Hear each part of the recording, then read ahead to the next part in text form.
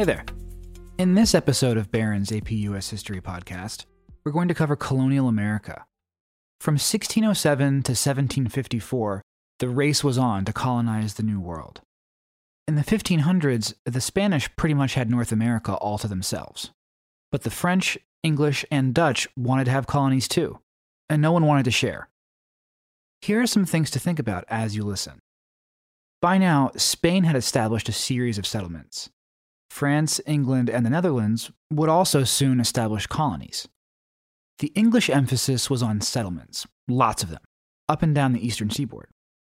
The trading network known as the Triangular Trade began in the 1700s and was anchored in part by the African slave trade. Tensions grew between American Indians and the English, resulting in a number of conflicts. Throughout this episode, try to think of how each nation approached colonization in North America. In what ways were they similar or different? First, let's take a quick look at what the Spanish were up to.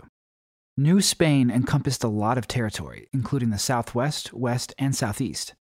New social classes emerged as a result of intermarriage between the Spanish, American Indians, and African Americans. Catholic Spanish missionaries worked to convert American Indians to Christianity. These efforts required the Spanish to adapt.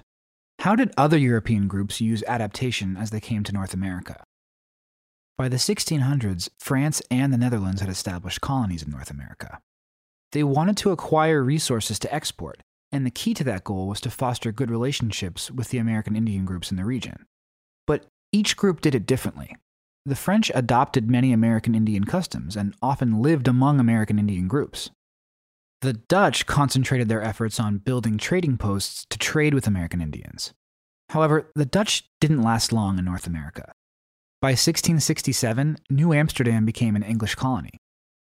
Now let's take a look at the nation that established the biggest empire of all in North America, England. How is the English approach to colonization different from that of other nations?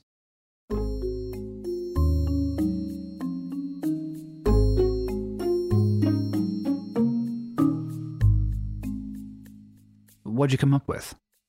One difference was that unlike the French, Dutch, and Spanish, the English decided to send a larger number of people to North America, and they set up colonies along the Atlantic seaboard.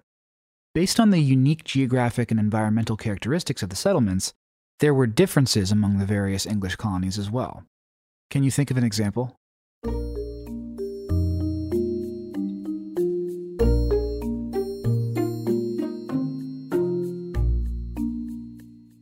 Got one?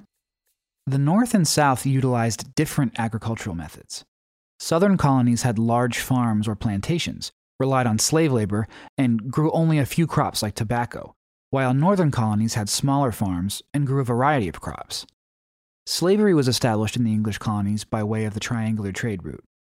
Although most enslaved Africans were sent to the southern colonies, all the English colonies allowed slavery in the early years.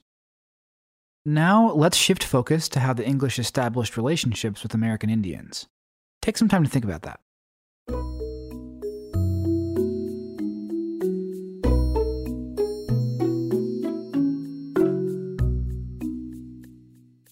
Did a Thanksgiving dinner come to mind?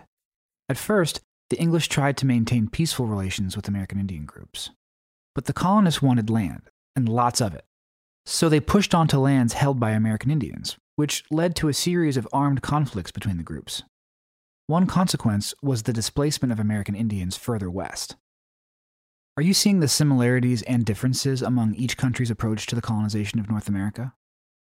One of the things you'll be asked to do on the AP exam is make comparisons between historical events or processes. You'll be able to do that by using historical reasoning, just like we did in this episode. Next time, we're going to continue with colonial America and practice some AP exam-style questions. Until then.